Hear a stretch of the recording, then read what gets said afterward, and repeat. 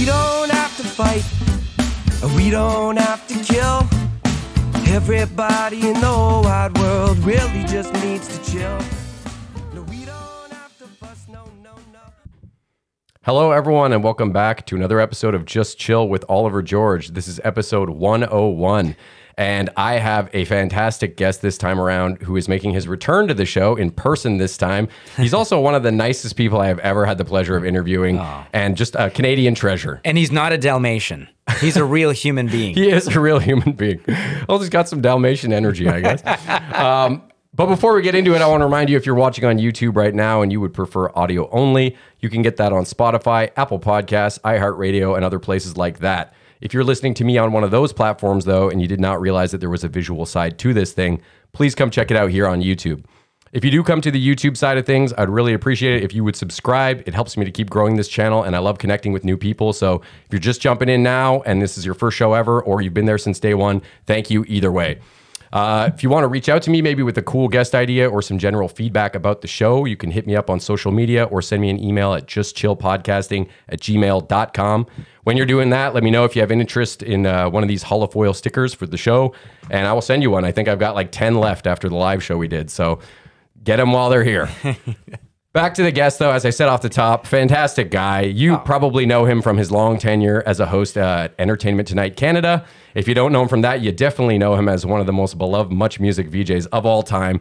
And you can actually see him now featured in a documentary all about MuchMusic called 299 Queen Street West. That's the address. Yeah, which made its debut at South by Southwest, and soon will be embarking on a Canadian tour that starts at Roy Thompson Hall on September 22nd, and we'll be coming through Ottawa on October 28th. So I'm looking around. There's no script. You're just there's no teleprompter. There's nothing. There's no cue cards. This guy is brilliant. Oliver, it's finally good to be here. Thank you so much, Rick Campanelli, everybody.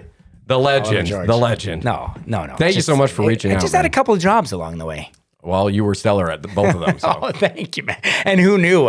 A phys ed grad from St. Catharines, Ontario, Brock University, turning that into a VJ position. Wow. Well, you talked to me about that last time. One of the luckiest Canadian kids ever. Yeah, you sent in this giant banner you told me about, which I would still love to see pictures of. My dad has it in his basement somewhere. If you can send me pictures of it, I'll put it up in this. I didn't send you any pictures yet? No, last time I was trying to get them from you, but I had to get the episode up, so I kind of just Yeah, dude. Okay. Cool. I'll remember this time. Yeah. This one won't be going up for at least a few weeks, so cool.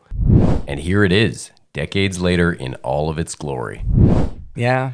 Well, either way, thank you so much for reaching out to me. I know you have family. Close by. Yeah. Close by, yeah. Half an hour drive from here. Just down the 416 here. Yeah. Yeah, awesome. And I know you're in a bit of a time crunch, so we've already talked about this may be a two-parter, but how have you been otherwise? You know, it's been a busy summer. It's been a great summer. My wife and I are doing as much as we can with the kids because before you know it, the kids are going to be back to school and they're going to be far away from us for, the whole duration of the day. And we don't like that. We're proactive parents. We want to be there with our kids at all minutes and hours of every day. And that's the way my parents were to us growing up. I'm the youngest of four. So yeah, we want to do, and we're still going to be doing a lot of things this summer, but it's slowly coming to an end, and that's sad. It is, and especially when you think about kids getting older, they tend to want to spend less time with you when they hit the teen years. So there's that too. We both have teenagers. Oh yeah. You gotta soak it in. My one son I brought to Dubai and Qatar for the World Cup with my dad. We were there for the World Cup, the men's World Cup. And I've only seen him one other time this year, and that was for his high school graduation. But we will be going to LA at the end of the month for some quality father-son time and go checking out some U.S. college football games and whatnot. So, yeah, I'm looking forward to that. Nice. I was just telling you outside how I'm doing a honeymoon in L.A. You are? We might be there at the same time. We're doing September 22nd. Okay, September. Yeah. Okay. We're actually, we're leaving the same day that the Much tour starts. Oh, man. Well, you'll be making it here for the Ottawa screen. Oh, most definitely. Sure. Yeah. I can't wait to see it. Yeah, man. It's such a good documentary. Sean Menard, the director. Yeah. I don't know if you've had him on yet, but he's... He did the Carter Effect, the Vince Carter doc, which premiered 2014 or TIFF something back in the day, and got a lot of support with LeBron James and Drake and all those familiar names that you might have heard of before, but he's just great. Like, Sean went after it. He just asked for as much archival footage as possible, and we're talking thousands and thousands of hours of interviews, of silly stuff. He got it all. He digitized it all, and he went through it all, and he put together the best 2 hours that you'll ever see in a documentary, starting from the beginning, the very beginning. 1984, I guess. When there wasn't a much yet, and there was just an idea. Oh, okay. Down at, I think it was 99 Queen Street East. It was the other side of Yonge before they moved, and all the way up until the end. And I consider the end like, when social media started taking over and things started changing. Well, much is just a wasn't the TikTok same. handle now, Yeah, right? well, a nice little comeback they're having on TikTok, but Not the same at all. It'll never be the same. No. But for the generation that's following TikTok and following music and new music and new artists, they're loving it. But it's a totally different world. Different vibe completely. Different world Yeah. completely. Well, I wanted to ask you about that because, as you said, he put so much work into this documentary. And from what I read, it took 6 years, I think he was trying to get it financed, and eventually he financed it himself. He could tell you more about that Okay. when you chat with him. I do remember having my interview with him, same sort of deal like this, for a few hours at his house one day. I was on the morning radio in Toronto, and I just went to his place afterwards. We chatted, and that was a good year and a half before the doc even was premiered down in Austin. Okay, yeah, because one of my questions was when you sort of heard that there was a buzz about this thing maybe going down. As soon as I heard it, well, Erica reached out to me at first. Erica Okay. M, one of the original VJs, and she said her buddy Sean's putting together this doc. Would you like to be a part of it? And of course, you've got to be a part of it. For the record, for all the fans, they know what I'm talking about. There's no way you could do a Much Music doc without Rick the Temp. Come on. Man, you're too kind. People would boycott that film if they didn't have you in it. Oliver, you're so sweet. It was a huge part of my life, and I wanted to make sure I gave Sean as much as he wanted of me. All the others are involved. Most of the others are involved, but I made sure, because that was such a big 11 years of my life, very defining for me, because like you, I grew up loving music, listening to music, was so influenced by what my older siblings were listening to at the time. So whatever Sean wanted, whatever he asked of me, I was there for sure. I even got to go down to the world premiere, or we should call it galactic premiere on Much Music when the videos used to be premiered, down at South by Southwest in Austin back in March. And that was a huge deal to see this film for the first time, because he had copies, of course, and he would have sent me clips or the whole thing. I said, no, listen, I want to be there in a big screen with people with large buttered popcorn, enjoying every second of it on the big screen. And man, I laughed, I cried, I learned a lot. This documentary is amazing. I can't wait to see it again. Yeah, I was kind of curious about how an American audience would react to it, as opposed to a Canadian one that had much more exposure to Much Music. Yeah, we were pretty big in the U.S. actually for a while there. I still remember the distribution broadcasting. I think it was called Rainbow Broadcasting. So some states in the U.S. would pick us up, like Texas, some parts of California. But you would be New York competing with States. MTV as well. We'd be competing with MTV, but we were giving them a different spin on things. Yeah.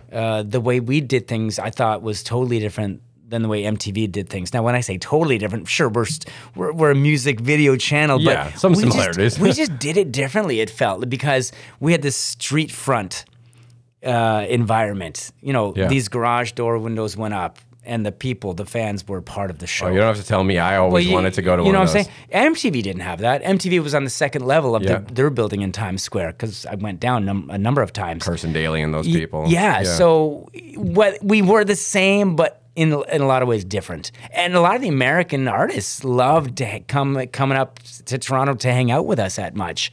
Different vibe, different feel. We were just more relaxed. I don't know, not a lot of pressure at all ever on anyone, and we just seemed like we had a ton of fun. It really did. Yeah. One thing I thought was interesting, though, is when I was reading about the doc, there was mention that you guys had no direction.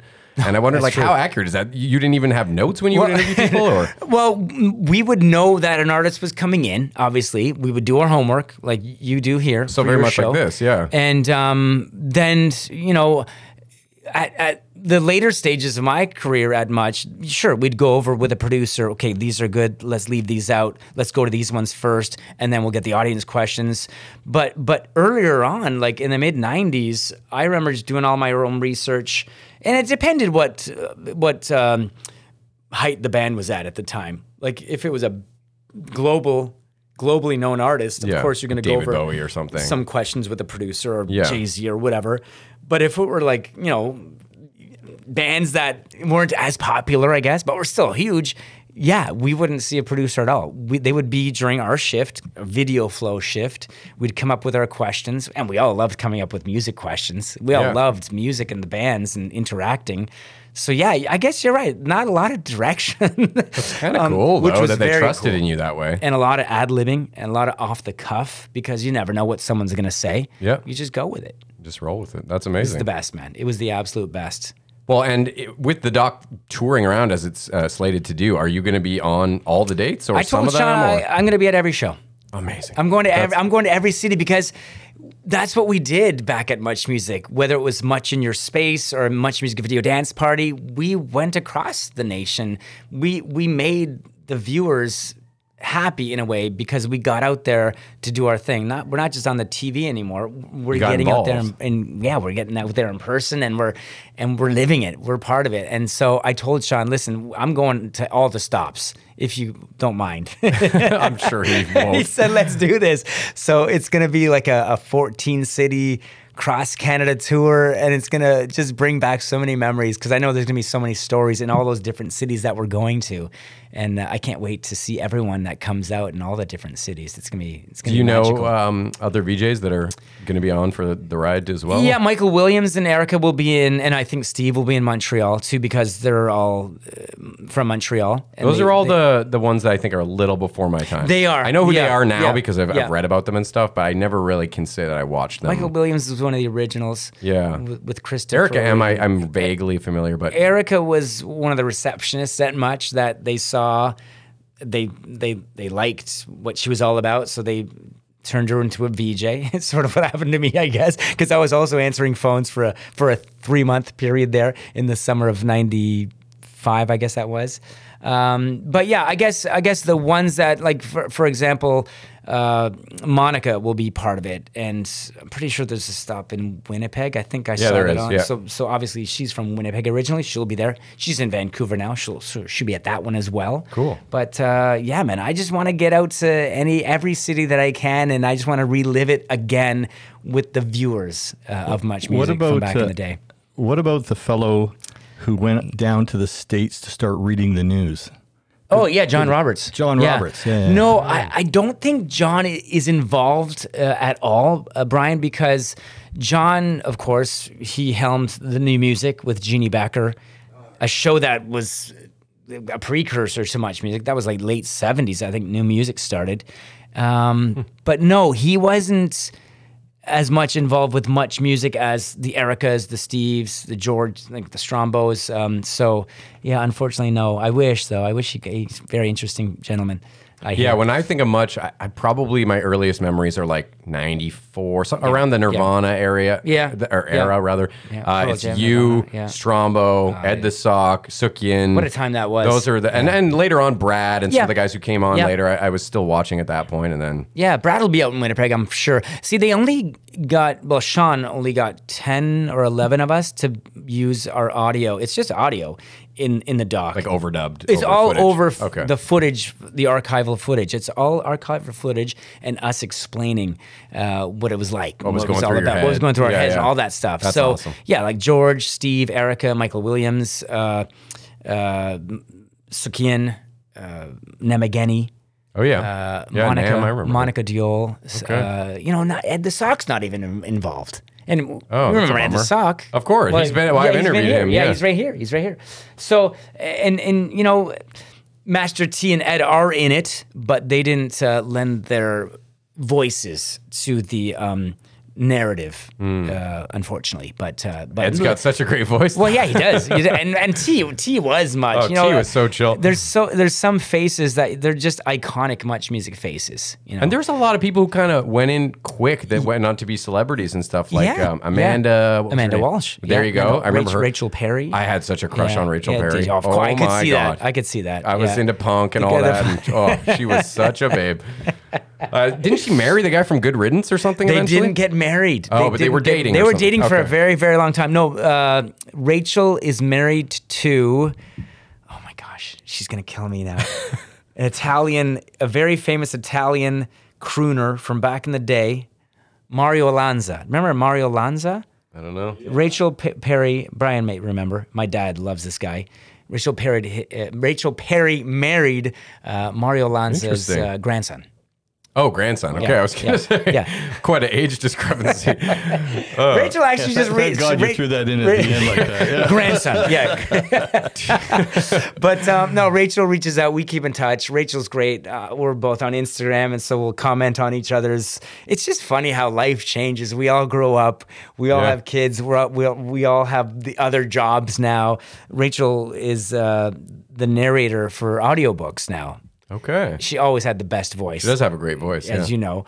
Visuals were amazing as well, but her voice was spectacular. But no, Rachel's the best. I had a great time with Rachel. I always loved doing a show with a co-host, whether it was Rachel, Amanda, Jennifer Hollett, Then Nemageni. you're not in the pit by yourself. Exactly. You know? Yeah. Exactly. You can always play off someone else, and we always played off each other so well, Rachel, and then of course Leah Miller towards the end when I was saying goodbye. But I always loved having a female co-host. Yeah. It was something It's a nice special about it. balance. Yeah. Yeah. Exactly. And yeah. the more of the audience can feel represented. It's and true. It's true. It's interesting though how you mentioned you tried to be humble when I said they couldn't have made the doc without you, but then you said what a big important part of your life it was for 11 years. But you got to remember like what an important part you were of people's lives watching you. You know, like a lot of people, you were our babysitter or you were our friend if we didn't have one. You know, it was a welcoming space. Thank you. To just sit down after school and go. Well, that's how I felt too, Oliver. When I was growing up watching MuchMusic, it was Steve, it was Christopher Ward, it was Erica, and I would get home from school every day at 3:30, 4, I would put MuchMusic on. So even before starting homework, before washing my hands What's for the newest dinner, video? What's the newest video, man? And that was, I'm the same as you, as when you were a viewer. I was a religious follower, a viewer of Much, and many that came after us. We're all the same. As Canadian kids, we didn't have many places to turn to with music. Yeah. You know, I even remember those half-hour video shows, even before MuchMusic launched, back in the late 70s, early 80s. I would watch those religiously. Good Rockin' Tonight, Friday night videos, whatever they were called.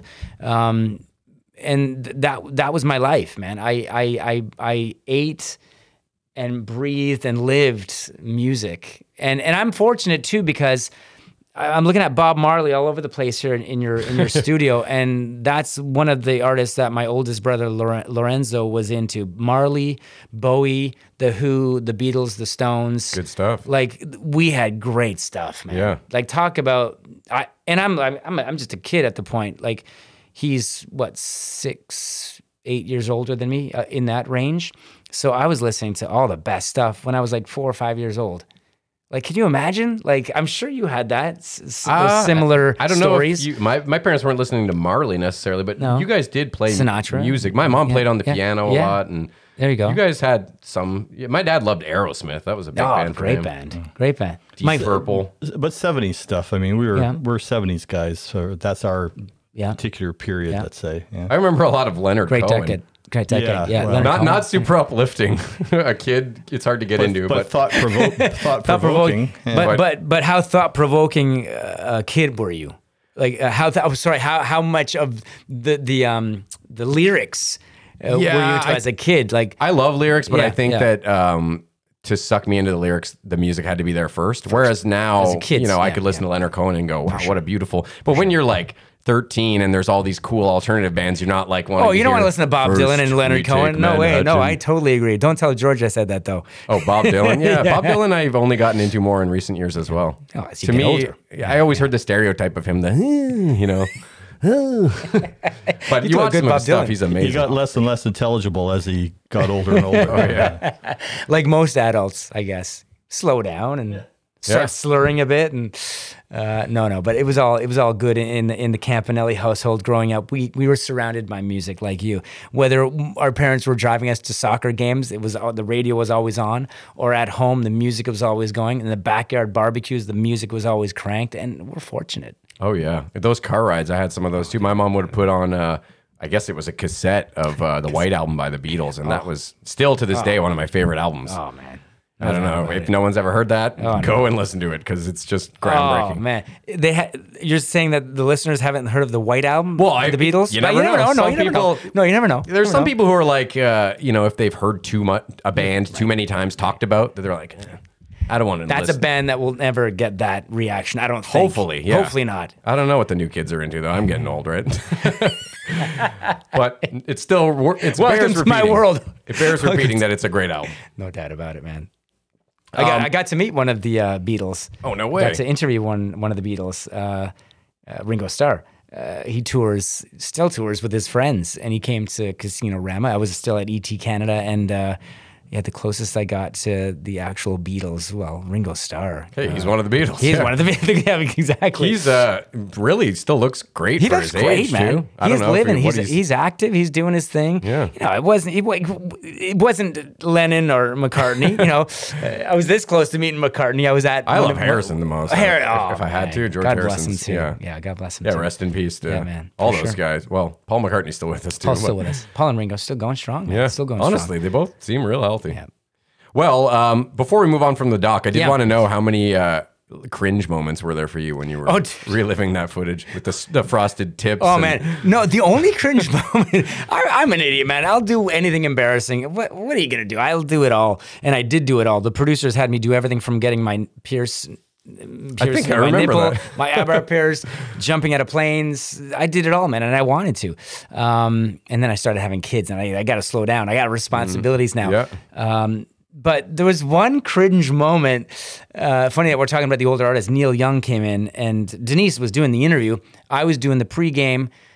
We called them pregame shows to the actual Live at Much's or I&I's. Intermittent and interactive. I was getting the viewers pumped up to see Neil Young live. And then they also had me double duty that night. So I was outside taking the questions from the audience members. But I was so young. This was like one of my first big gigs, big assignments, I guess you could say. Neil Young, the grandfather of grunge, is in the house. And I'm glad Denise did the interview, Denise Donlin. But I don't know. Out on the streets, I was very immature. So that's a cringe moment for me in the doc. I never asked Sean why he used it, but I just think he was trying to capture the chaos. Yeah. And me as a young kid being a part of it, being thrown into it. So yeah, but the rest of it, no, it's not cringe worthy. It's not cringe stuff to me at all. It's I was thinking more like the fashion and those types stuff, of things. Yeah. Like, Stuff like that. Yeah. The frosted tips. Yeah. The baggy pants and you still have that pierced nipple? Did you take it out? Got rid of that a while ago. I got rid of all my piercings. What about tattoos? Any? Oh, I couldn't get rid of the tattoos. They're still on me. I just didn't know if you had any. Oh, I got them all done on Much. All my tattoos. Okay. Well, the one I got done on Much, and the other one I got done on ET Canada. Okay. I only have 2 tattoos. Well, I didn't see every episode of either of those shows, so I was unaware that you had tats. Yeah, I did it all for the camera. I did it all for the camera back in the day. What are they? I'm very curious now. I've got flaming dice on my leg. That's not bad. And I've got my son Noah on my arm. Oh, okay. Those are. But I've got to get my other sons on my arm. And my wife keeps telling me, like, you've got 2 other sons, Yeah, it looks like favoritism now. No, I know. I keep saying I got to get to the tattoo parlor or whatever you call them these days. You don't do ink, do you? I have like about 6 tattoos. But you don't. You're not an artist. Okay. No. I was gonna say, here's my arm. Let's go. Doing it for the camera again. Yeah. No, I feel the same way though. As I've gotten older, especially had kids, I just don't really care to get a tattoo. I'm not against them. No. If someone was paying for it, That's part of it. Honestly, they're expensive. And For sure they are. I just don't feel the drive in the same way that I did when I was trying to identify myself or whatever in my 20s. We did a lot in our 20s. We lived a full life in our 20s, I think. I can't was speak having for kids you, in my 20s. Yeah. So, well, there you go. Yeah. At 23, I was a father. So that changed things a lot for me. Yeah, sure. Didn't get tattoos after that, I don't grew think up ever. real fast. Yeah.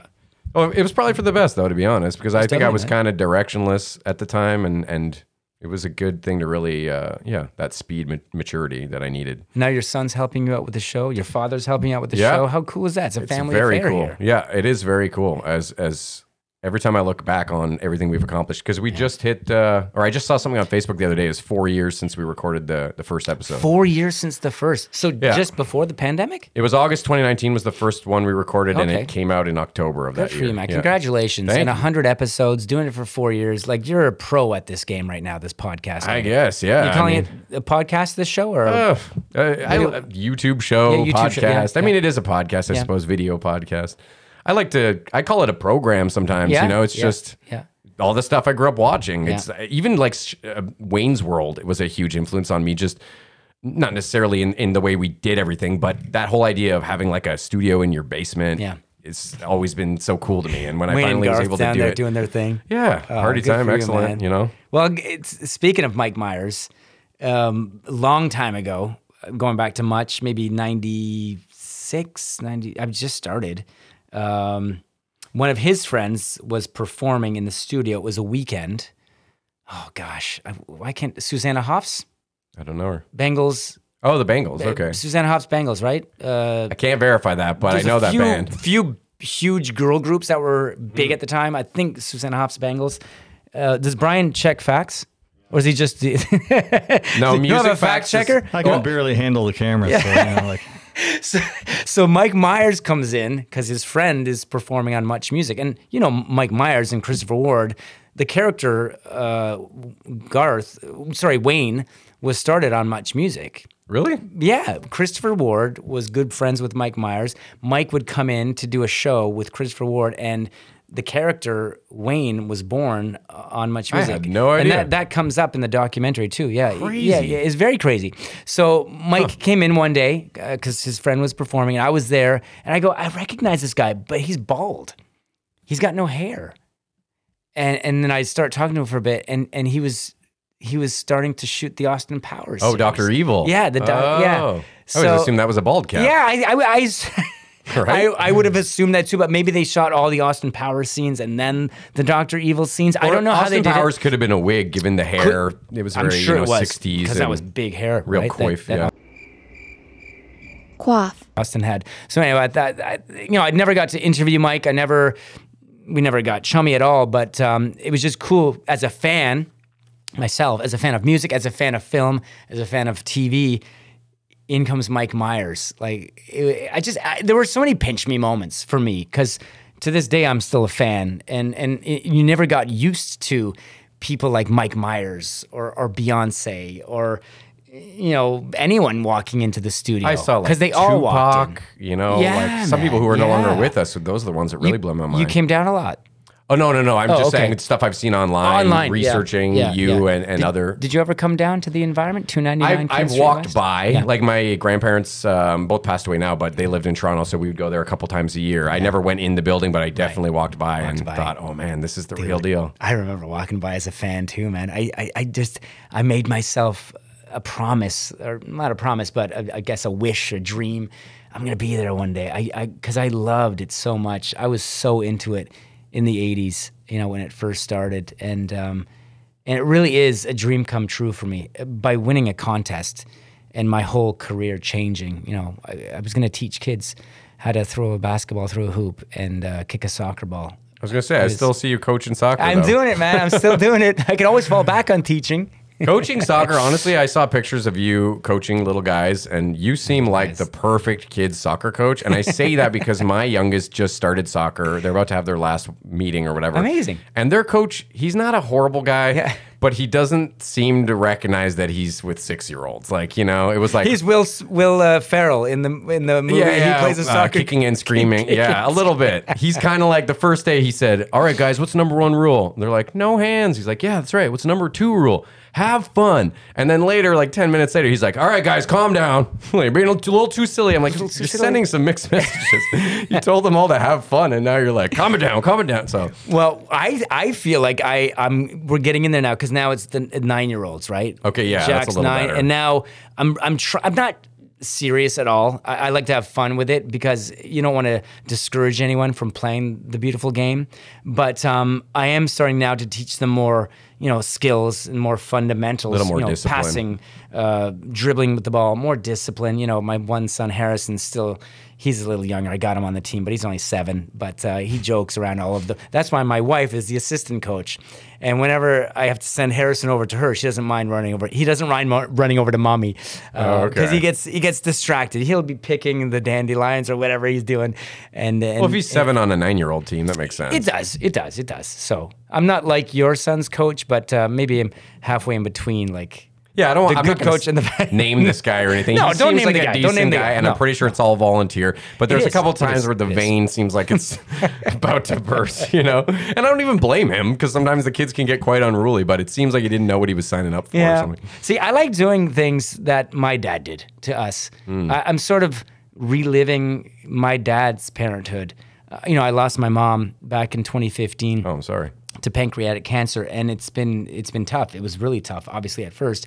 And my dad is still the same guy. He's lost his love of his life, who he married when he was mid-20s, and now he's going to be 90 in a few years. And I love when my dad comes out and sees the dad I am, because I'm assuming he's seeing himself, little piece of himself in me and all my older brothers when they do their thing. But I don't know why I went off on that tangent. I can totally relate. But no, with all what you're saying right now is making me think of the same thing. Because your dad's right here with you. Well, and working with you. Having teenagers, though, I'm finding myself saying stuff to my kids that he used to say to me all the time. It's like, who's leaving all these lights on? I know exactly. He used to always say that to me, and now it's me. But that's the truth, though. Like, we want to save our planet. We want to, conserve energy. Yeah. And what our parents told us, we may have thought was idiotic back in the day, but it was so true. Everything they said, every single word that came out of their mouth. And you're right. Now we're like them, and our kids are looking at us like, come on. To be fair, though, when my dad used to say that to me, I'm pretty sure it was financially motivated. Right. Yeah. Hydro was a little more expensive. Yeah. My dad still keeps his house temperature at like 64. It's still freezing in there, but it's all, even in the wintertime. God bless my dad. He's a good guy. Yeah. Yeah, it's a trip getting older and switching the roles that you have in life, Yeah. Well, we knew it was coming. It's inevitable. Yeah. Even our kids, young ones, as I see your young kids hanging out on the couch playing their video games, they're going to be in our seat one of these days, and it'll be totally different. Well, and then we get to say, see, now you're going through what I went through. It's all cyclical. Yeah, it really is, because if my teenage son is giving me a hard time or causing a problem or whatever, I just have to think back to how much worse I was for my parents. Like, my kids, he could work on his communication. Oh, they're a little bit lazy. Maybe they're half-assing some jobs. But I was like smoking cigarettes and weed at like 13 and getting drunk before homeroom and stuff. Wow. Yeah, like I was a little troublemaker. I wasn't violent. I never got arrested. But you were going I down. was very indulgent and doing stuff I probably shouldn't have been at that age, And now I look back and I'm like, Jesus, if my kids were doing that right now, I don't know how I would handle it. Yeah, no, good point. You guys were pretty accepting, all in all. You didn't really. You never hung me out to dry, We lost a few hours sleep. Every good parent does. Yeah. Well, that's why I'm sort of glad my 18-year-old son, Noah, lives with his mom full time. Because I know how I was as an 18-year-old. And I don't know. I'd be able to handle him under my roof. A little rambunctious, yeah. Okay, well, we went over most of the doc stuff I wanted to talk about. There's definitely some MuchMusic stuff. I wanted to know what your first big interview was. And also any interviews that you were like insanely nervous about doing. Yeah, man. All great questions. And I got all bands that I know vividly. First interview, my first one was with an indie band out of Saskatoon called Bluebeard. I think you told me this last time. Oh, I think I did actually. Okay, so what's the first one that was like a bigger? super well-known band where you were, like, oh wow, this was one. either the Gin Blossoms or Great Big Sea. Okay, One of those two bands would have been my first big, popular band interview. Because as younger VJs coming in at the time in the mid '90s. We weren't given the Green Days right away. No. That was left for the others. Yeah, no disrespect to Bluebeard. No disrespect at all. Shade on them. Now, Bluebeard didn't say a lot. That's why Denise came up to me at the very end and said that must have been the worst interview I've ever seen in my life. And that's fair, because it was watching paint dry, that one. If you're not given the right subject, like if the subject isn't giving, it's a tough time. They give you a one-word answer. And you it's must like, next, know. please. Exactly. Yeah, so that's what Bluebeard feeling. was. Now, listen, a very talented band, and I don't know, they might still be at it. But it was a terrible interview, just because this is television. You want to make it as entertaining as possible. Yeah. So I see where Denise was coming from. But then, and I really tried. I researched my tail off when it came to any band, indie band, popular, like any genre that I wasn't that much into. Like, I was into all genres, but I was into some more than others, obviously. I'm an alt rock kid, grunge kid. Yeah. So then, Great Big Sea, Gin Blossoms would have been the big ones. The ones that I got nervous for were the ones that I really, really, really, from day one, knew who they were, and I was a big fan of them. Yeah. So I'm talking when I was a teenager, when I was, so I would listen to No Doubt all the time. Oh, wow. On CFNY 102.1 The Edge. They rock. That was my station. That was the band. And then even before getting onto much, like the grunge era, the late 80s, early 90s, I guess, when it exploded, the Pearl Jams and the Nirvanas and all that stuff. So when I got to interview those guys, like, no way, this is not happening. Next this level, is not wow. real. I'm dreaming this. I gotta be dreaming this. Like interviewing Pearl Jam, well, I never did Nirvana because obviously Kurt. Yeah. Sadly, I was still in university when Kurt, but I got to see Nirvana and I got to crowd surf at a Nirvana show, and I caught a Dave Grohl drumstick. Oh, way. And when Dave came in with the Foo Fighters, I don't know if I was on air yet at the time, but I was a huge fan. So I went up to him with this drumstick, and he saw it. He recognized it. That's mine from that Buffalo show, and he signed it out of the time capsule because I guess he wasn't using those drumsticks anymore. I guess he wasn't playing the drums anymore with the Foo Fighters, obviously. You still have that stick? I do. Hell yeah. Oh, dude, I do. That's awesome. Man. And every time we used to see each other quite a bit.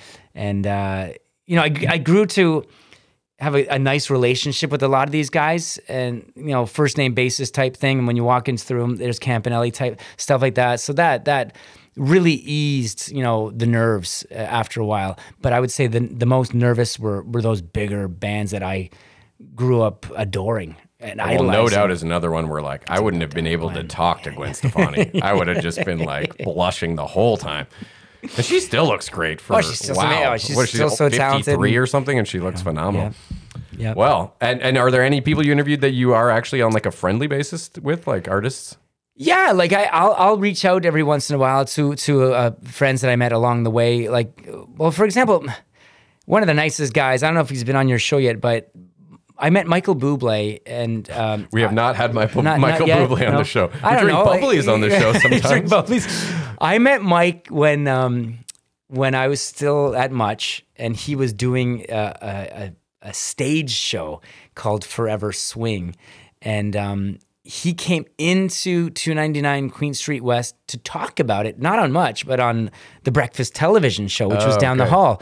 So I was in Much preparing. I think I was leaving for a trip that morning, and I was in my last minute research and pulling docs and pulling research papers on the band that I was about to interview. And Bublé was in The Environment. We called it The Environment, the studio, at 299, and he was doing a sound check. He was singing all these Bobby Darin songs and all these swing songs. Golden voice. Yeah. And we just hit it off that morning. And we've been in touch ever since. That's great. And that's probably the one guy that, I met when he was, I guess you could say, nobody really. Like nobody knew Michael Bublé. He was just in this Forever Swing stage show that was touring Toronto. I don't even know how far across Canada it went, but he's just a real deal, man. He's just the genuine Canadian boy, and with Italian roots.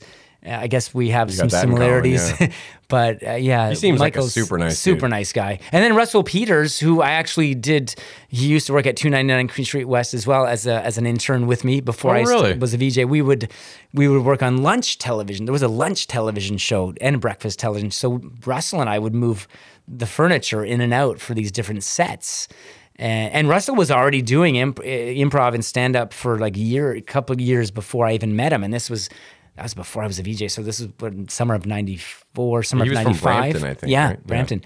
So, and I just saw him in Las Vegas a couple months ago, and it's nice. You know, you go backstage and you hang out, and you meet their family members, and he's remarried as well, and you just catch up on old times, and you're so impressed by how far people have come. But those are just two people that I've kept in touch with since day one. Because, when you meet someone at day one, you're a true friend, I believe. Before they've taken off. Yeah, before they've taken off. And these guys are exactly the same, That's great. So, and, you're still interviewing people once in a while, I take it? Because I saw you with Zachary Levi from Fury of the Gods. So I'm doing a ton of social media stuff these days, brand partnerships. So Warner Brothers asked me if I wanted to be part of this media day for Fury of the Gods, Shazam. And I said, yeah, let's do it. Like Zachary, I've interviewed so many times when I was at ET, down at Comic-Con and wherever else along the way. He seems like a real gem too. He's a cool guy. He's done a lot of work on his mental health in recent years, and he's very open about it. I know his father passed away not long ago. He's so down to earth. Yeah, man. He's your best friend. He seems full of love too. Yeah, you could just meet him that day, and he gives so much into whether it's an interview or just spending some time with you, and he's always looking you in the eye, and he's always giving you, very giving of his time. Reminds me of someone else I know. Sitting across from me right now. It's my pleasure, man. It's my pleasure, man. It's my pleasure. Well, because I've had some really high-profile names, at least I consider, come on the show, and of course, no disrespect to any of them. They all came on out of their own free time, and I appreciate everything. So I never expect to be able to stay in correspondence with these people, and I'm in no way offended if we don't. But it still means a hell of a lot to me when somebody does, like yourself. Like we've always kind of stayed in touch. And you invited me to your wedding, and I'm sorry I couldn't come to your wedding. Yeah, that's okay. It's been a busy couple of months, but wow, that was so generous. You and Humplick are pretty much the two who really I stayed in touch with. Yeah. People that I watched growing up on TV, that I've consider friends now. Oh, dude, that's so nice, man. That's so sweet. It's one of the best parts of doing this is just making new friends and learning all about people's cool experiences. No doubt about it. I'll never get That's why I want to do it one day.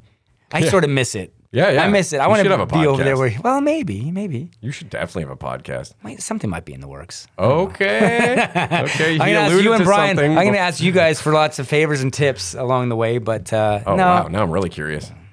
You and maybe another ex-MuchMusic VJ. Is there room for me out there in this world of?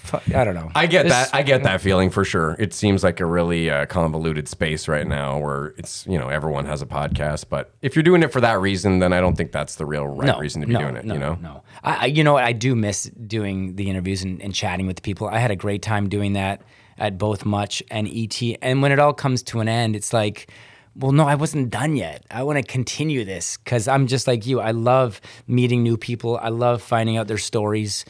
And I'm not just talking like people that we all know, like anybody. Like I was very fortunate to travel a lot with World Vision and do a lot of work with World Vision and meeting, some of the happiest people, let's just say, but also the poorest people, disenfranchised. They have got a lot of obstacles, lots of hardships, but still they're so happy to be alive, and they greet you with a smile. And meeting those people along the way and getting their stories, I just I don't want to press that stop button yet. On this. So it's interesting you say that because I still want to keep doing this show, but at the same time, I've thought about how can I branch out and maybe do some different things. And one idea I've thought about pitching to a network. My mom, when I was growing up, was always working at nursing homes, first as a nurse, but then eventually she was doing like recreational therapy, fun games with the old folks. And So I spent a lot of time at retirement homes, just stopping in to see mom or whatever. She'd say, hey, can you help out with this? And I really Dr. Patch Adams, your mom, right? Sort of, yeah. I mean, she brought a lot of joy to those people for sure. Beautiful. But it really gave me a perspective on, first of all, how interesting older people are and what lives they've lived. And secondly, how disregarded they are largely by people as if they're just yesterday's trash, you know? So anyways, I want to start an interview series where each episode would focus around a different topic, maybe something that's changed a lot over the years. And call it Retirement Homies. And just interview, you know, maybe a short YouTube show or something. Absolutely love that. And you gotta bring the studio into where their residences are. Yes, of course. It would be all on. Or come down here. They can come down here too, but on location stuff where they live, they can where give you can tour see of the place. Stuff in their room, all the relics from their life. But that generation, they have so many interesting stories. I used to sit with my nono, and this is my grandfather in Italy. He never came over to Canada, and he passed when he was 99. I was still at Much. This is late 90s, early 2000s. I used to sit with him when we used to travel and visit them in Italy, and he used to tell me stories about him fighting in the Second World War and being a kid during the First World War, like a tiny little one. But he was speaking Italian to me, and I don't speak Italian, so my father would be there doing the translations, and I remember sitting for hours just talking to my nono about his stories, because where else are you going to hear stories like that? Yeah. Those guys are all dying out. Those guys and gals are all dying. Like, hand account of being there, living that. Yeah. We can't imagine. We can't imagine what they lived and the closest what we've they got went is through. a pandemic. A pandemic. Which, I mean, hey, and people loved it. They were thing. sitting inside doing puzzles, playing Lego, but fighting in one of the world wars, man, and hearing these stories. Then he would take us to these locations, and this is like back in the 70s now when I was a small kid, and he'd pick up like these shells from old Mortars battles or something. it was just surreal. But it's crazy. Even Vietnam, when you hear stuff about that, it's mind-blowing. People getting drafted when they're like... I kept seeing something online where a big part of Vietnam was these Zippos they would have, and they would have inscriptions on them, and it was something they would carry with them that sort of embodied what they thought. And I know I'll get the quote wrong, but it was something about, you know, too young to vote, but old enough to die, that kind of stuff. Or we work for the underqualified, and we die for the ungrateful, like those types of things. Those sayings. Yeah. There's a longer version of that. But man, what a war that was! I've never talked in length to someone who was part of that. But nor have I. I've just seen documentaries and the napalm and all the horrible. So real quick, I'll tell you my Vietnam story. Oh, here we go. I haven't heard this. You were in Vietnam? No, I was not. But this is the effect the Vietnam War had. So I was born in 55, right? So put me in late 60s or, 1970-ish. Yeah. They had the draft, and it went by birthdays, right? Yeah. So they just would pick the birthday, and if your birthday came out, you're going to war, right? And it was televised. Oh, geez. And I remember watching it. Wow. And I was nervous if they would pull my birthday. Were you old enough at the time that they could have drafted you or no? No, probably not. I was probably a couple of years too young. But just that fear. And I mean, I'm a Canadian. But that's what I'm saying. So were they pulling Canadians? No. It was just my fear. You were still afraid. And I was still afraid. You weren't going to get drafted at all. No, I couldn't. No, but you're putting yourself in those people's shoes. Feeling for my peers or whatever it was. Or just that's how pervasive the fear was of war. That was a messy war, a terrible war. Those were televised, those things? That is insane. Yeah. So you couldn't try to say, oh, no, they didn't call mine. Wow. That's craziness. No, we're blessed, man. We never had to, thank God, we never had to deal with anything like that. I mean, we had 9/11 was pretty messed up. I was actually reading about the MMVAs and how that year it got canceled. And then they moved it to June after that. They had always been in September. That's in September. That's right. One thing, that was such a sad time. And I'm trying to put myself back in that. I was just back from LA. We had taken a winter to see Madonna in concert. I took the red eye back. I'm at home. I sleep in because when you take the red eye back home, you're sleeping the next morning until noon. But I get up and I hear all this talk about the Twin Towers going down. And I tell you, I was needed on air that afternoon but I just couldn't do it. No I way. couldn't do it. George, now, Strombo, he was able to do it, but I was too affected by the scale of it all. The scale of Yeah. what was going on, and I didn't break down on air, but I was supposed to be in it. I just told my producers, I can't be here doing this. I just need to be at home and mourning for these people, whatever I was doing. But George, man, George is strong. He stepped up. When it comes to any topic, when it comes to, when it comes to anything, George can talk about it, and George stepped up, and he was the VJ that was doing that live shift that day, or it could have been the day after, I forget now, but yeah.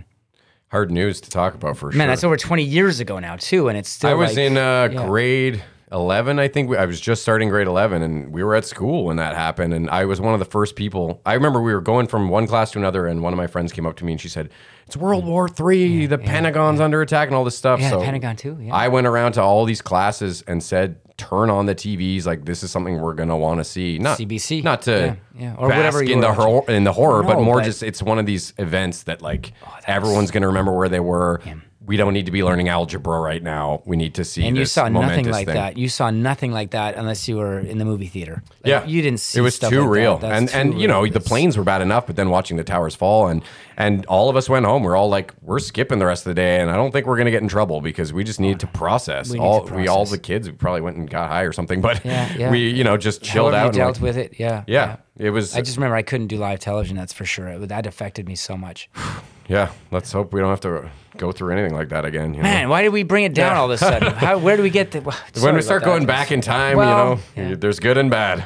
Okay. Well, I know you got. You're on a bit of a time crunch here, so I don't it's all good, man. No, listen. Okay, one question I got to ask you. Ask me. In regards to interviewing people, whether it's Much or ET, something I was curious about, because we had a gentleman come on here, an actor named Simon Phillips, who's been popping up everywhere since then. He's in Fubar on Netflix with Arnold Schwarzenegger. Oh, yeah. He's in season 3 of The Witcher. So shout out to Simon. Great to see you're kicking ass. Thanks, Simon. But he told us off air right after we wrapped, because he had been talking to us about being in a film with Bruce Willis. I think the DVD's still back there. Yeah, it's sort of in between on the. There he is, Bruce Willis. Oh, down here, I see it. Yeah, so down here, yeah. he had done that film. He was in a scene with him, and great guy. Yeah. So he told us all about that. But after we finished wrapping, he told us that Bruce Willis was going through dementia, like before it had hit the news at all. So I think it was about a week that my dad and I knew about it, and then.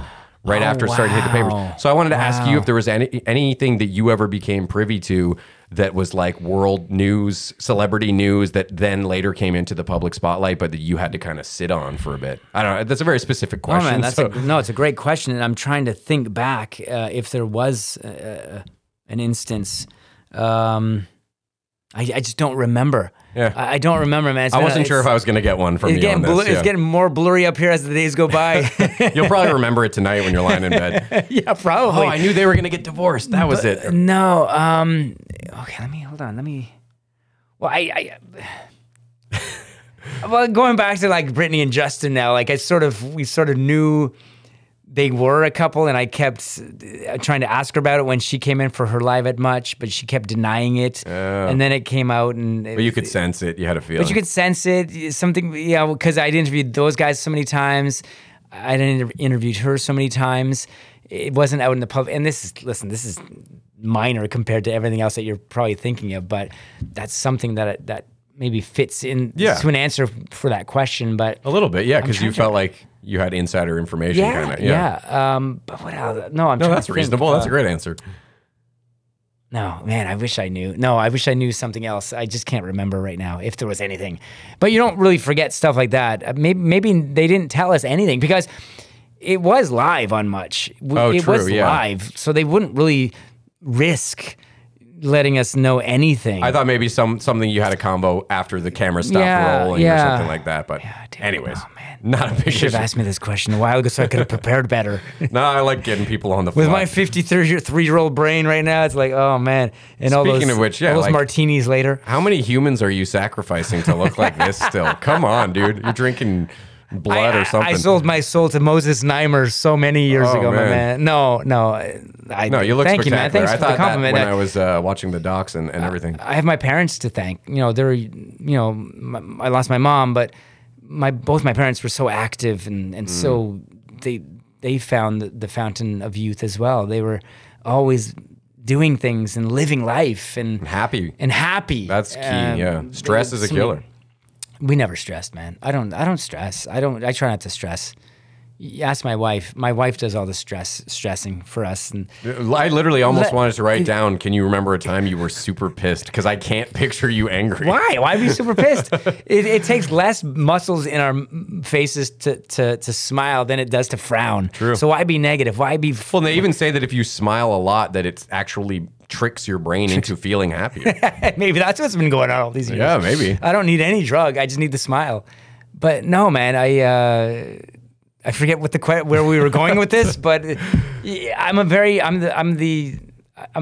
optimist. You seem like a really wholesome dude too. I almost at one point I was like, I should ask Rick to say fuck. I have said that word a few times. But you won't. I know you won't do it on here though. I had a feeling. There's no need. There's no need. But we could blur it out. We could bleep it out so just I could hear it. If I stub my toe on the corner of the bed waking up in the morning, you're going to hear it. No. It's all good. I knew that would break dropped the an mystique on CBC radio once. Oh, really? During a show, and it was crazy. No one was expecting it. What?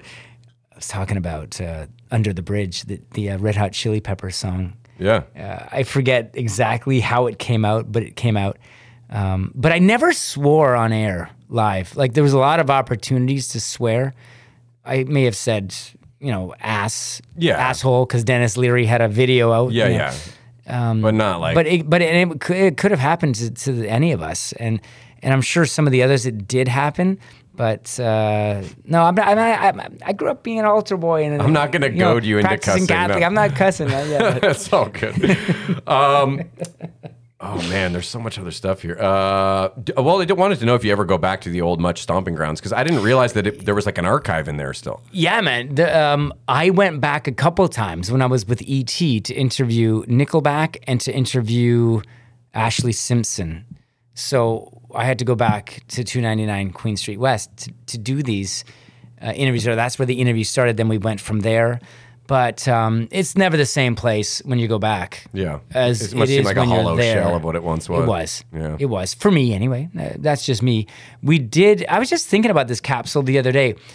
When we switched the studios or environments, when we had the renovations done, before they put up the wall, we put something in that wall. We put items, and we called it our time capsule. Now, I don't know what happened since CTV took over. Maybe they just threw it in the trash. But I remember my item that I put in there. I can't remember what the rest of the VJs did, but the year I won the temp contest was 1994, and it was like winning the Showcase Showdown, if you're familiar with The Price is Right. Oh, of course. Bob Barker.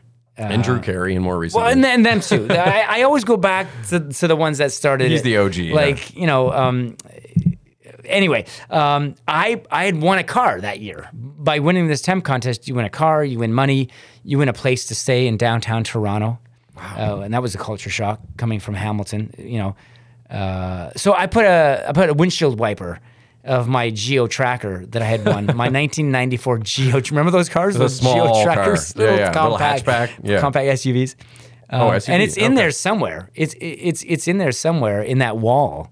That time capsule that you're talking about. I don't know if you're talking about that or talking about something else, but every VJ at the time put something in there. Interesting. I don't know what they've done with this time capsule. Yeah. Metro. But I was thinking of a Geo Metro for the record. That was another of their cars, much smaller. Yeah. Geo Tracker was like a Suzuki Sidekick. Okay, I think that was the equivalent. See, Brian, he knows. Your dad knows. He probably had one. Yeah. They were the coolest little cars. But going back to 299 Queen Street West, it changed, whether it was for me, it was becoming very corporate, and it wasn't about the music videos anymore. And that's what I signed up for. It was changing, different ownership as well. Wasn't the same place. They started playing tons of stuff that was just comedy stuff. Just comedy stuff, reality TV Degrassi, stuff. I guess that's kind of cool. The people that were in charge weren't the same. They weren't the people that I lived with on a daily basis in my second home, which was the Much environment, 299 Queen Street West. So yeah, I didn't want to go back often. I didn't. I'd go pick up my wife every now and then because she worked at the Marilyn Dennis show at CTV. So I'd go to pick her up from work, and it's like it's weird nostalgia rabbit hole. But yeah, it's a little heartbreaking. I guess I had to go back and see everything. For me, it was, and I think the movie, the doc that you'll see later this fall. We end on that in that era, around 2015, 2016, when it all sort of came to an end, and it wasn't the same. And it, and the ironic thing too is Drake, The Weeknd, Sean Mendes, Bieber, all these huge Canadian acts were just getting started and becoming famous. Thriving. And if Much was still around in the way Much was, these guys could have ran the show, Drake and Bieber and all that. I never got to interview those guys at Much. I interviewed those guys at ET Canada, but my role had changed and was a different world, Still want to interview Abel, The Weeknd, but... he changed his name, right? He's Abel not Tesfaye, The Weeknd anymore? Yeah. Well, his real name is Abel Tesfaye, and that's his real name. Okay. Yeah. That's right. He's changed. I heard. He doesn't go by The Weeknd anymore. That's right. Right? Doesn't go by The Weeknd. Is it like a symbol like Prince used to do? I don't think so. No, I don't know. I don't follow him that closely. No, I think he just uses his real name now. I believe. Yeah, because now he's doing a lot of acting now as well, right? Oh, I didn't. The know Idol. that. He's got a new show out on. I don't know where it's streaming, but he's produced and stars in a show called The Idol. He's doing good for himself. Yeah, he is. He did the Super Bowl show, I think, last year or the year before that. Before that, yeah. Wow. Well, there's one thing that I absolutely have to get into. No, let's keep talking, man. Don't worry about it. Okay. What's it? Oh, it's past my curfew now. Let's just keep talking. We're in it anyway. It's better to ask for forgiveness is what they say, right? Rather than... I'm all for it, man. I'm not going to kick you out of here, that's for sure. I want to talk about Woodstock 99 because first of all, I just watched Trainwreck. I'm a couple years late to the party, but okay. I said, hey, Rick's coming. I'm going to go watch it. I ended up watching the whole thing. I was up till 2:30 because it was so enthralling. It just sucks you in.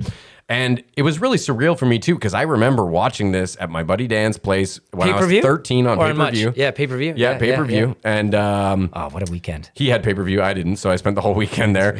And, we saw a bit of the chaos that ensued towards the end, but it really was not represented in the way that you see in that documentary. Just massive scale of damage and it's very scary. And, sexual harassment and just so much other stuff. But I don't want to say in defense of those acts in any way, because obviously those are horrendous things that happened.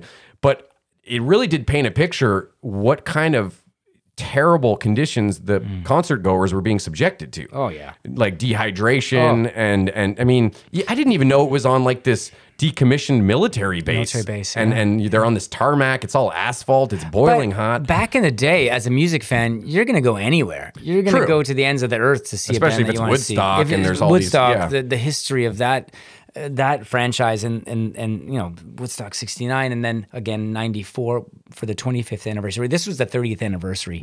99 and they had so many huge acts. So many huge acts. I was a VJ for a few years now, and I missed out on the 94. I was there in the building, and I saw all the VJs going to it, and I really wanted to be part of it. But to be part of the 30th all those years later, like you said, all those acts, man, like the Hip, James Brown. James Brown opened the weekend up, and the Chili Peppers and Korn and Kid Rock and Sheryl Crow, and like the list goes on and on. Fatboy Slim was there. That's right. Another thing, I had no idea there was a rave hangar. Which was a rave hangar. Everything we saw on pay-per-view was. I think on Bill the Willich and I snuck into the rave hangar one night after hours. Well, when we were done our assignments with our glow sticks. Not the night that the truck came in with the people on top and all that. Like when Fatboy Slim was there, that's in the doc. Yeah, some people steal a van. And they've got like 9 people on top of the van, but some girl was getting raped in the back of the van who was like 14, 15 years old apparently. Those are the sad stories and. When stuff like that's going on, you don't know it's happening. Oh, of course not. You don't know. You just find out after the fact, like a week later, a couple of weeks later, when you're having the postmortem or the debriefs. But when it was actually the festival was going on, sure, it got kind of messy and it got kind of scary, and I'm sure a lot of people saw things. I was, honest to goodness, I was just so into the music, and I was so into the bands that were there, and I was this kid from Hamilton being, assigned this gig of covering Woodstock 99. I was in heaven, man. I was in heaven the whole weekend. I wasn't staying in a house like some of the VJs did. I was staying in an RV right on the site. I drove one of the RVs Did you down. have your own toilet in that RV? I'm pretty sure the Those toilet was... porta potties were no, nasty. the porta potties were nasty. I could attest. I inspected them. But I was just... I loved every minute of it, to tell you the truth. It was hot. It was messy. The water was $8, whatever it was they were charging, but... And that's $8 in 99. too. 99, I know, it's crazy. But I was just living in the moment and seeing these bands, and it was really Limp Bizkit and Fred Durst, which who turned things into that really bad scene. Well, this is kind of what I wanted to ask you is there's probably multiple culprits, but I wanted to know what you thought was sort of the main downfall behind it all, because you could point fingers at a lot of different causes that led to this, I think you can, for sure you can. The heat. The festival goers not knowing maybe what bands like Limp Bizkit and Korn, what kind of energy they're going to bring. Nothing against those bands. No, you're right. They're allowed to do their art form, but... In the doc, one of the guys on the production team says, we can't have this band go up at the end of the night. This is going to be World War III. Yeah. And do you remember that scene in the Trainwreck? Yeah. There's a young guy. I just watched it, yeah. So the organizers didn't see that, I guess. They didn't really vet the acts. They didn't really vet the acts and teen angst and the bands that were all about that. I think they were just going for an eclectic lineup. They were, and they did. Yeah. Yeah, but I mean, Sheryl Crow probably would have been fine. Willie Nelson. There's a lot of acts I don't think would have got people riled up like James Brown. Well, James Brown might get people dancing, but not moshing and really Limp Bizkit, when you see that they start tearing down the camera towers and all these planks of wood going around. He got up on one of these planks of wood, starts rocking out, basically condoning this behavior to everyone out there. It was crazy. We were right on our we were in a, it was like a built, what do you call them? Like, I can't find the word right now that I'm looking for, but... it's like a tower type thing, It's like a tower, but it's not like a... It's not scaffolding sturdy. almost. It's like scaffolding that they set up. And we're up there, and I was taking it all in because I'm a music fan. So I was up there watching Fred crowd surf on this platform, plywood, whatever it was, and you saw the circles of mosh pits, and it was getting rowdy. People getting trampled. It was getting trampled. But I had been to so many of these shows where I almost broke my neck at a Nine Inch Nails show. I lived in the mosh pit. It comes with the territory. It comes with the territory if you're there, if you're that close. But I was watching it all, and you're right. It was getting more and more out of control. And I think a band like that and the music that they make and break stuff, maybe not a great message to send out. So right then and there, that's when I think you saw it getting out of control in terms of when a band was up on that stage and there's like 200,000 people and they're listening to your every word. It's going to be messy. Well, and I noticed that there was a clear distinction. It was almost like the way you would have a king in ancient times and then all the peasants. And I think the people started to realize, hey, on the other side of this fence, they've got all these air-conditioned RVs for all the acts. And the MTV people in the documentary even talked about the moment that they realized that the audience was starting to turn on them, even because they were more privileged. That's right. With a camera crew and whatever, Thank chucking goodness stuff at them. They didn't take our scaffolding down because they could have done that. I think Sookin and Ed were up there doing live stuff at the time. I was just up there as a fan watching the bands. They didn't chuck stuff at you or anything? Things were getting chucked. Yeah. Things were getting chucked. But again, I'm not the right one to ask because moments like that, I lived as a teenager going to see bands, living in mosh pits, crowd surfing, doing... It's kind of exciting too. It was at the time, and I'm a fan of music, and I loved it all. I loved it all. But sure, when it gets a little too much... you got to draw the line somewhere, but is it too late? And I think it was too late for the organizers of Woodstock '99 to turn things around. Yeah. And by the end of the whole festival, and the Chili Peppers were up there like fire was everywhere. Like that's like another thing that I don't think I here? remember. When I was 13, I remember hearing, oh yeah, there were some fires, but when you watch it, they were blowing up propane tanks and like 12 RVs were all toasted to the ground. And a lot of people took off before all that stuff because it was getting rowdy. The morning of the third day, we stuck around till the very end. Oh, I love the Chili Peppers, and then we left the next day, like the next afternoon. So we got to walk this whole military base, and it was a battle zone. Yeah. And the next day, walking it, like crap everywhere. It's like 200,000 people, or 250,000. How many there were here just yesterday, and now it's like, ghost town. It's pretty interesting to see that doc, though. Yeah. Well, really, because the Chili Peppers, they did a candlelit vigil because Columbine had just been a few months earlier, and I agree. It was not a good idea to hand out 200,000 candles to a bunch of drunk people on drugs, and not only that, but more realistically, not even the drunk necessarily, but the people who have been enduring for 3 days of like being dirty, smelling like shit everywhere, being dehydrated, and then add in the drugs and alcohol on top of that. It's a boiling pot type situation. But then the Chili Peppers had the nerve to see one of the fires and say, let's play Fire. The song Fire, that's going to help. Anthony... And then there's like 6 fires all of a sudden. Like, come on. I know. It's a laughing matter. It isn't. But when Anthony Kiedis gets into his own world of living things and performing, and he thought it was probably going to be epic. And he thought it was going to be a magical moment in time, but it was the complete opposite because lots of bad things like we found out about afterwards. Yeah. Even the drinking water. There's a woman in that documentary who talks about how, I don't know, after the second or third day, she woke up with cold sores all inside her mouth and all these painful things. And apparently she had trench mouth is what she learned. And it was from drinking water that was all contaminated with feces. That's what she tells you. Was she making out with 300 guys? Well, true. Yeah, there could be another. Who knows? I don't know. This is just something that I saw in the doc. Feces in the water. Oh, yeah, they took lab samples and there was tons of feces in almost all the available drinking water. Oh my gosh. Because people were, and then you see people like jumping in the mud, and you're like, okay, I don't know if that's all mud, but you do you, you know? Oh man, they were living it. They were living Woodstock. Yeah. Yeah. If anyone hasn't seen it, go check it out. It's on Netflix, and it's really eye opening. It sucks you right in, and it's sad. It's disturbing at times, but it's also, I don't know, it captivates you because it's just this momentous, huge historical thing that I don't think a lot of people, when that was actually happening, had this kind of a lens to view into what was really going on. You know? I lived for music festivals back in the day. I lived for them. I went to every one of them. I unfortunately never went to one over in London. They got some pretty good ones over there with Glastonbury and all these other ones, Reading.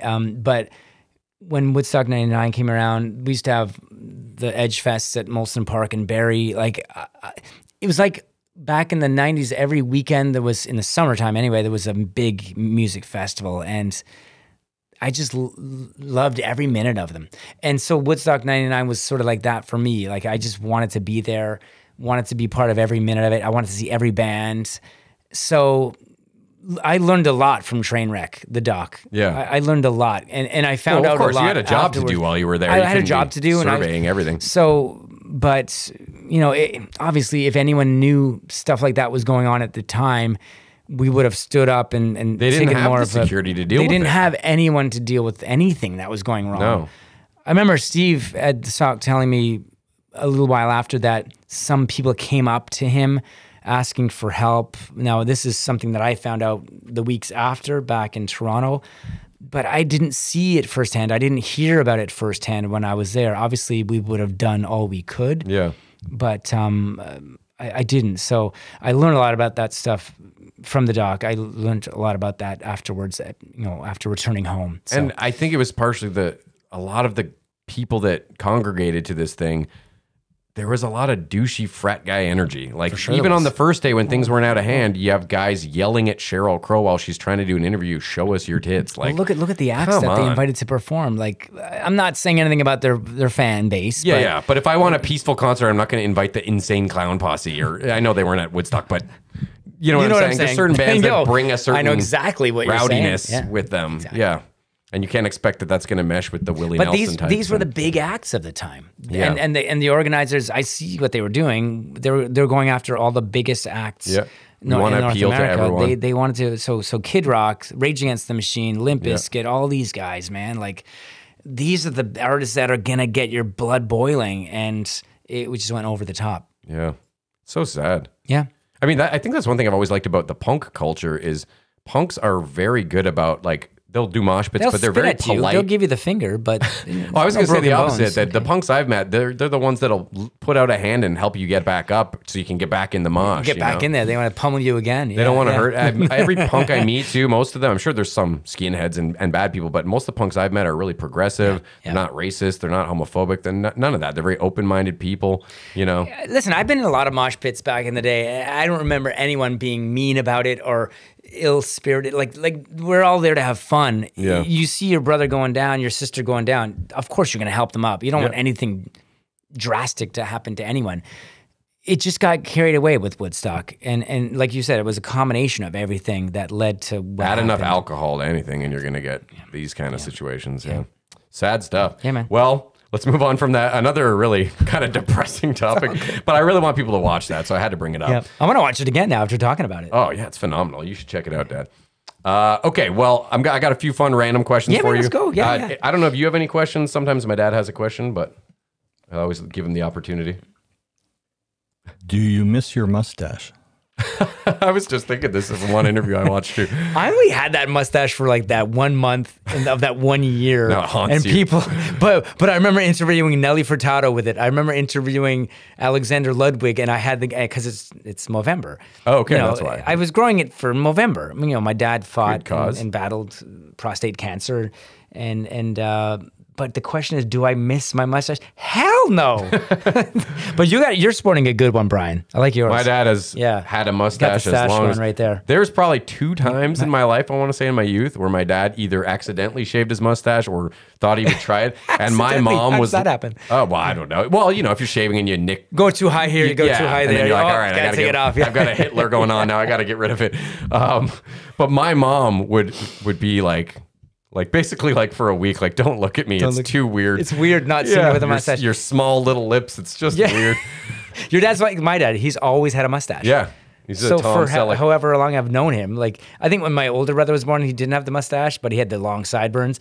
But he's always had a mustache. It's weird. And I don't miss mine. I did that for a reason, and I knew I didn't look good with it. It wasn't even a good mustache. It didn't come in full. I'm Italian. I can't grow facial hair, but I tried. I tried for Movember. But that's the thing. I remember vividly boarding a plane with that mustache, going to wherever Victoria's Secret fashion show was that year with my producer, and he's saying, you're definitely not sporting that mustache at the Victoria's Secret fashion show because you're going to look like a big pervert or creeper, whatever. Yeah.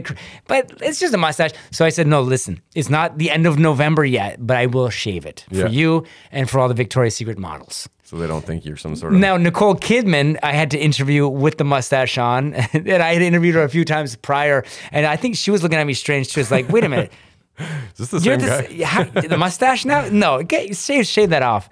But I don't miss it. I probably will do Movember again to support the cause, but you won't see it on my You'll face. Just be off social media that month. Just in November. I'll be out. No, yeah. That must have been a tough gig, that Victoria's Secret thing. That's a rough job. See, that's the real question. I miss doing that show. It was fun because it wasn't just the models, but you had acts performing at the shows. Like I was at quite a few of them where some big acts like with The Weeknd played at one that I was at, and Maroon 5 played at one that I was at, and gosh, so many amazing acts. And to witness them in that environment, them performing, Usher in Miami, they're performing and all these models are walking by them. It was so cool to be part of that. Yeah, it was. I missed those gigs.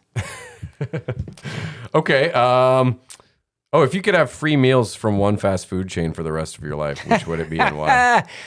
Oh, man, I do like those Popeyes chicken sandwiches. There you go. Those are good, man. Whatever comes to your mind first, that's But Whopper would be top 3 too. Burger Kings are hard to find Whopper. these days. Yeah, they are. We got one near our place in Burlington. Okay. And it's our go-to. I'm getting my son into the Whopper now too. He's loving that. It's something about that Whopper, man. And I find when I eat a Whopper, I've got to put on that crown that they hand out because you feel You like are the Burger royalty, King. man. You are the king of burgers. That Whopper. So the Whopper beats a Big Mac for you.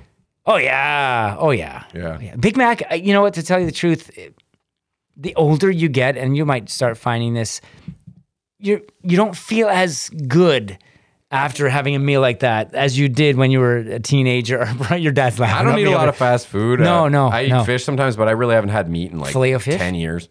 There's not a lot at fast food joints that I can eat as a pseudo-vegetarian or whatever. Okay, right. You know? Right. But that was a good thing for me because I did used to eat way too much of that in my early 20s. And sure we like did, when I started exercising and stopped eating meat, I lost like 30 pounds. You know, I used to be a lot heftier.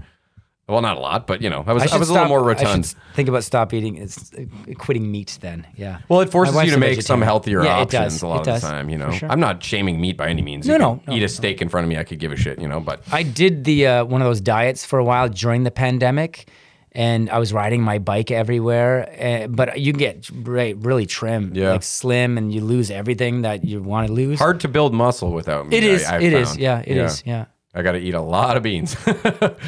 And then you get other Gotta get your problems from that. protein You know? Then you got a gastrointestinal thing to deal with. So true. What's the last time that you laughed so hard that you cried? Maybe it was the MuchMusic. I don't know. No. Where I just left the other day. I'm sure I was just watching a video on Instagram, like a reel that I had to send to my wife. I was just dying of laughter, just crying. I don't know. You don't recall what it was? I don't know. I'm gonna have to ask her because she's looking at me like, really? That's funny? You know, you send your wife different strokes. Yeah. But I'm sure it was a meme or it was like some sort of reel or TikTok video that just had me in stitches. Dang, now I wish I knew what it was. I wish I knew too. Send it to me later. Yeah. I will. But you might not laugh about it. You might not think it's funny. Yeah, I don't know. I'm pretty open-minded when it comes to comedy. Yeah. No, I didn't get to see it.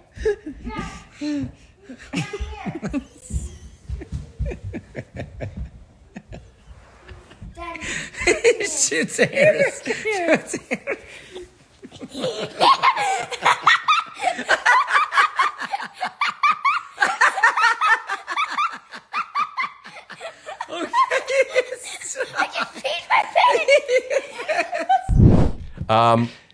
This one, I don't know how you're going to answer this. Where is your secret hideout / place that you like to escape to when you need a little, privacy or just peace and quiet? Or On my bike. I just go. Mobile escape. Yeah. I'm like Forrest Gump. I just go, man. I just keep going. During the pandemic, I really got into bike riding. I would go from Burlington, where we lived, out to see my son Noah in Pickering. What's that in kilometers? It's past Toronto. It's okay. east. It's on the way here actually. Oh, okay. But I just keep going. I would just go, and I was missing my son. It was the pandemic. Everyone was locked in, so I would just ride out to see him. Easy to social distance when you're biking. Yeah, it is. It is, and I would just put on my music and just go, man. Like I remember listening to the whole Bruce Springsteen library of music. And I wasn't there yet. Oh, wow. No, I'm exaggerating, as you know. But, or I would listen to Billy Joel, or I would listen to some artist that is the veteran in the world of music, and I would just put them on and go. And so that was my escape. It's not a room. It's not I can totally relate to that. I've been having, once a summer at least, I go on a night where, Kelly's here with the kids and I can escape. I go out at like 1, 2 in the morning when there's nobody there. I can see you doing all that, these smooth roads, go out on a longboard and listen to tons of bands. I mean, I got a few go-to bands. It's mainly Cake, The Descendants, and The Violent Femmes. Great, man. Listen to those three and just cruise on these freshly paved roads, and it's so zen, so centering, Yeah, not as much traffic, I guess, at that time. Oh, no, either. not at all. Yeah. I'm just doing residential streets at 2 in the morning. There's nothing. It's great. You feel like you're in a video game or something. There's nobody around. Yeah, it's beautiful. Amazing. Yeah, you can really think and process the day or process what's to come. Yeah, or just clear your mind and not even think about anything and just feel the music and feel your body floating down the street, man, Yeah. Okay, I've got to interrupt myself here just for a second because I could not go on without mentioning that a few days after this interview was recorded and I was speaking so sweetly about my nighttime skateboard sessions, I actually bailed pretty hard and fractured my radius. So that's also why these last 2 episodes have taken a little longer to get up. But just a little PSA, you know, wear your helmet because it could have been a lot worse for me. And having a broken arm the last month has really sucked.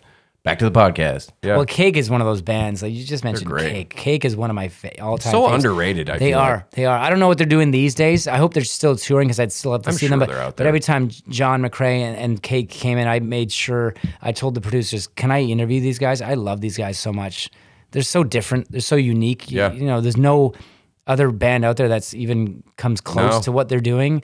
His vocals are very unique in the way that he's talking sort of. Man. And they're always funky with their bass lines. And It's like so he good. could be your best friend too. I feel like I don't know him that well. I interviewed him a few times, but you could sit and have a beer with him and just chat about whatever, it seems. So I'm going to Google that now. I hope they're still touring. I know Incubus is still touring. I just saw some stuff with Brandon and the guys in Incubus. I don't know if that was a band that you ever got I know into. them, pretty well. I don't know how hard I got into them, but whenever they had a single on Much, I was aware of it for sure. Yeah, those are 2 bands that we played the crap out of.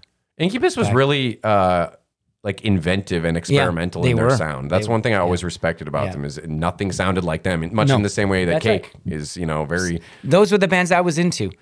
Bands that are doing different things. I'm sure Well, that's you're why I the got same into way. Sublime. Yes, yeah. Because it was like, hey, here's a band that in the same song, they're going to jump from reggae to punk to hip hop and then back to reggae, and it's all over the place. That's a band that I got into too before Much, and I would always play. They had the 1 or 2 videos, but that's a band that could have taken off and gone worldwide if it wasn't for the. They were about to. Yeah, too. they were about when to. They when he passed away in May 25th of '96. Yeah. Their album, their self-titled one that went huge, came out, I think, 2-3 months after that. They decided to go put it forth, and it blew up massive. With What I Got and all What that. I Got, Yeah. Santeria, Doing Time. And one of the reasons... What an album. Oh, it's amazing from beginning to end. I wasn't even that much yet. You said 94? He passed in 96. 96. Yeah. Probably, okay, 96. Yeah, I wasn't on air yet. But they were no, I very was locally on air, known. yeah. Like in the States, I think they had it in Cali. Southern they were California, huge, oh, but for sure. The rest of the world didn't really find out about them until he passed away. And that album, which became the self-titled album with his tattoo of his back, it was originally supposed to be called Killin' It, and you could understand why they had to change the label. Of course. Yeah, it always makes me sad. I think honestly that's one of the reasons I got so sucked into them, finding out about them a few years after he had passed, because it was just like the music I loved, but the tragedy of everything that happened was so just sucked me right in. And there were so many bands, Oliver, along the way at MuchMusic, where you would interview this band and this good bunch of people, and then just tragically, someone in the band. It was always no longer heroin. with us. It was always a drug. In the 90s, it was always heroin. It was always something. Like I interviewed so many bands that, a lot of they're not with us anymore. It's just so, a lot of people there's a lot of people dealing with many things out there, but when you're a singer in a band, I think it's like multiplied by 1,000. Well, because you hear about a lot of the people that inspired you experimenting with drugs and opening their consciousness and expanding their artistic, capabilities, so to speak. Yeah. But I should say, in regards to Sublime, if you're interested, you should check out his son. Is 27, 28 now, and he's a musician as well. Right on. Jacob's Castle is his current project, but they're really, really good. So Bradley's son, his name's Jacob? Jacob, Jacob's Castle, okay. Yeah, Jacob Noel. He's done some solo stuff too. But really, And you he's can 27. hear his dad's voice in him too. He's got his own sound, but you'll catch a certain growl or a soft little, he has the same kind of range that his dad All had. right, man, I got to check that out. Yes, sir. Okay, I think I'm almost done here. Oh, I got one funny one. What's the biggest exaggeration that you've ever said to impress a crush? Or flat out lie? Oh, man. I don't lie. I didn't think so. No, I don't lie. And Embellish the it's truth? funny because I can't tell you about something that I just got out of. It's top secret right now, but I've wrote a NDA and it's all confidential. But I don't lie. I grew up. My parents taught me right from wrong. It was always, honesty is the best policy. Straight shooter. Straight shooter, man. That's the way, and I respect people that are that way to me. It saves everyone time. It saves Even everyone if you've time. got bullshit you need to air out, just do it. Why do we have to lie? Why is that necessary? And but I get keeping it. secrets gives me so much Keeping anxiety. secrets, Like I feel like, I just gotta get it out. I want to you get it know? out. But I'm sure I've exaggerated. Sure, I've exaggerated. Again. Yeah, maybe I should have emailed some of these to you before. I'm usually sleeping by now. I'm up so early in the morning, and my mind just not working you gotta right now. drive tomorrow too. But Shit, if I feel bad. if there's a part 2 to this conversation, I'm going to come back with 2 banger answers to those 2 questions that I couldn't think of. Or 'Cause maybe those are I'll shoot you a few ahead of time. so Shoot you me a can- few ahead of time. Yeah. I like that. Shoot me a few. The older I get, I'm slowing right down. But no, I'm sure there's been 1 or 2 exaggerations. Okay. I'm sure. I guess we would have to ask them, right? Yeah, you would have. Well, this has been a blast. There's one last question I have Yeah, to man. ask you because Yeah, I've yeah. asked everyone in season 4 so far. But what is the worst job you've ever had? I've done everything, man. What was the one you loathed that you just... I helped my parents put myself through university one year. I was delivering telephone books. Remember telephone That books? sounds so archaic, yeah. 8 cents per book I got. And we used to load up the back of the Volare, this station wagon, and I used to deliver telephone books door to door when the telephone books came out. It was a great gig for a kid that's looking for money, Build some muscle with exercise, those build some things. muscle, you know what I'm saying? So I think that was probably one of the worst jobs I ever had, but it built character as well as muscle. And I removed asbestos for a while. Ooh, that's I removed a bad job. asbestos to put myself through university as well. Of course, I always got help from my parents financially, but I wanted to help pitch in as well and raise some money and pay for my own tuition as well, or help out with it. So Did you have proper like safety gear? Oh, when I you were- did. I did. okay. I said, my dad and I always joke, my dad put it in the 50s and 60s, and then I removed it in the early 90s. So he put it in with no safety precautions, I'm assuming. I'm sure he just had a COVID mask or something. Oh, jeez. Putting it in. When I took it out, we were in hazmat suits. We would go into the site. We would take a shower. We would come out of the site taking a shower. We would make sure that there were not even a fiber on our bodies. You can penetrate through the skin? It's mesothelioma, I think, is the condition. Yeah, the lung. It's a lung. That's fibers. But do you have to inhale it, or can you get it through? Like if you rubbed your arm, would it No, get I'm into pretty your sure you have to bloodstream? inhale it. Okay. That's I don't know. Would you know? what they told me back in the day. Anyway, Yeah, I'd say inhalation's the main root of concern for sure. Yeah. so I did that. That was pretty bad, Yeah, that's bad. but it was good paying. I mean, if you were paying. properly protected, I suppose. Right? I would be a little nerve-wracked. If you're taking the necessary precautions, and Yeah. and we'd have to water it down. We'd have to water the asbestos down before even touching it. Oh, they took all the necessary precautions. Okay, I have an asbestos story. Okay, here we go. So I was working summers to put myself through school too, right? There you go. Working at a place that made prefabricated houses, and my dad was a superintendent of the plant. And we used to have to put on a giant rip saw on the floor. We would rip boards that were called asbestos boards. And we would rip them, and it would just go shooting all up in the air, and all the no one dust. had any masks on at all, right? Wow. I mean, we're just doing this. Heavy as shit, too, those boards. Oh, yeah. And, I didn't do a lot of it. I did it a couple of times. Yeah. But then As a teenager? Yeah. But years later, you read about it and you go, okay, that wasn't a good day to be at work. You know? That's right. But you've never had any That's real life. No issues. repercussions from that. Knock on wood. It's like everyone who grew up in the 60s, 70s, 80s, whatever time period you're in. Yeah. You know, another thing we used to have to do was, we'd make the frames for windows and doors, right? It'd be this California redwood and stuff. And we would have to take it to the back as somebody got the job where they got to put on the big gloves over the elbows and go to the dip tanks. And all it was liquid wood preserver, a gigantic tank of it. And you'd have to dunk that stuff in and hold Sounds it under poisonous. for so long. Well, yeah. And sooner or later, it's going to come over the top and it goes into your glove. Into your you glove take and down your- off. oh, man. I sprayed, what the hell was it? Benzene. Oh, yeah. I had a little gun that I would use to squirt benzene, or not.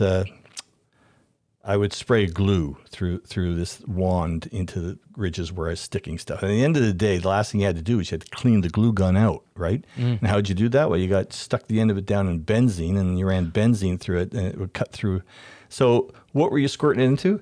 Like a freaking bucket with a hole carved out of one corner. And, I was doing it one day, and at the very end, when you'd finish with the glue, the benzene would come out under high pressure, right? Because now the system was Spray clear. up on you? You'd hear it, yeah. And, well, you'd stop it, and that'd be that. But one day, just at the wrong moment, I'm doing it because the first part, the glue's barely moving out of it, right? And someone calls my name. I look to the side to address them, and just at then, the glue finished, and the benzene started, and my hand had moved slightly, so it wasn't going in the hole, it was hitting right On next. your hand. And I went right in my eyes. It was. I turned back to what I was doing, and the stuff Lord. came right up into my eyes, benzene. And I was off to the eye station to get my eyeballs done. And felt like I had sandpaper eyes for like a week. But, cleared up. I had a similar thing. Ouch. I played a lot of nerdy board games, clearly. And years ago, I went to one, and I would do my own custom figures sometimes. And something I brought, I was using, and it broke. So I had my super glue with me, and I had a similar thing where it was kind of jammed. I squeezed, and super glue shot right into my eye. Right into the eyeball. And right in. And I thought I was going to be blind. I rushed down to the bathroom, and I just soaked it out. And surprisingly, it was okay. Maybe it wasn't like the strongest level super glue or something, or I got to it quick enough. But I was pulled your terrified. eyelid down a few times, and I just things came out. kind of came in and just went right under the sink. And that was terrifying. And when you're talking about stuff getting in your gloves, that reminds me of my job, which thankfully I don't work in that area of the department anymore, but I work in sterilization at the hospital, and the area that I no longer work in is the decontamination area. So you're wearing like Dexter kill gear, and you got your hands in water that's full of blood, poop, like whatever's coming down from the surgical rooms. And then once in a while you feel a little bit get in your glove and you're like, damn it. This is blood and poo probably. And you go switch your stuff, wash your hands, but you don't feel clean still. You guys are just like, you're putting my jobs to shame. Like I have nothing to worry about with my job. Supermodels. Those two gigs that you guys just told me about, those are well, I mean, it's worst. important work, and I still love my job, but I just don't sure. like working in the dirty section, Yeah. It gave me too much anxiety. Damn. That's it though, man. I got to get you out of here. I feel so bad you stayed this late. Oh man, it's okay. I'm sure they're gonna keep the door open for me, unlocked. I got a call. I didn't realize it was so late either. But when you're having a good conversation, right? I told you this would happen out front, right? Yeah, you did. Like, oh, take off by 9. I'm like, so many have said it before. No, man. Listen, I've been wanting to come and talk to you in person. Yes, this was that's a the blast. only way to talk in person. I loved doing it. I missed it, and I said, I'm going to come in person. We're gonna talk. Well, you were We're gonna lovely have a on chat. Zoom, but it's a different it's a different connection vibe, man. for sure. It's a different vibe. Well, high five at the end. High five. Boom. Thank you, Oliver. That's it. See you later, everybody. Hey, everybody. Thanks for watching.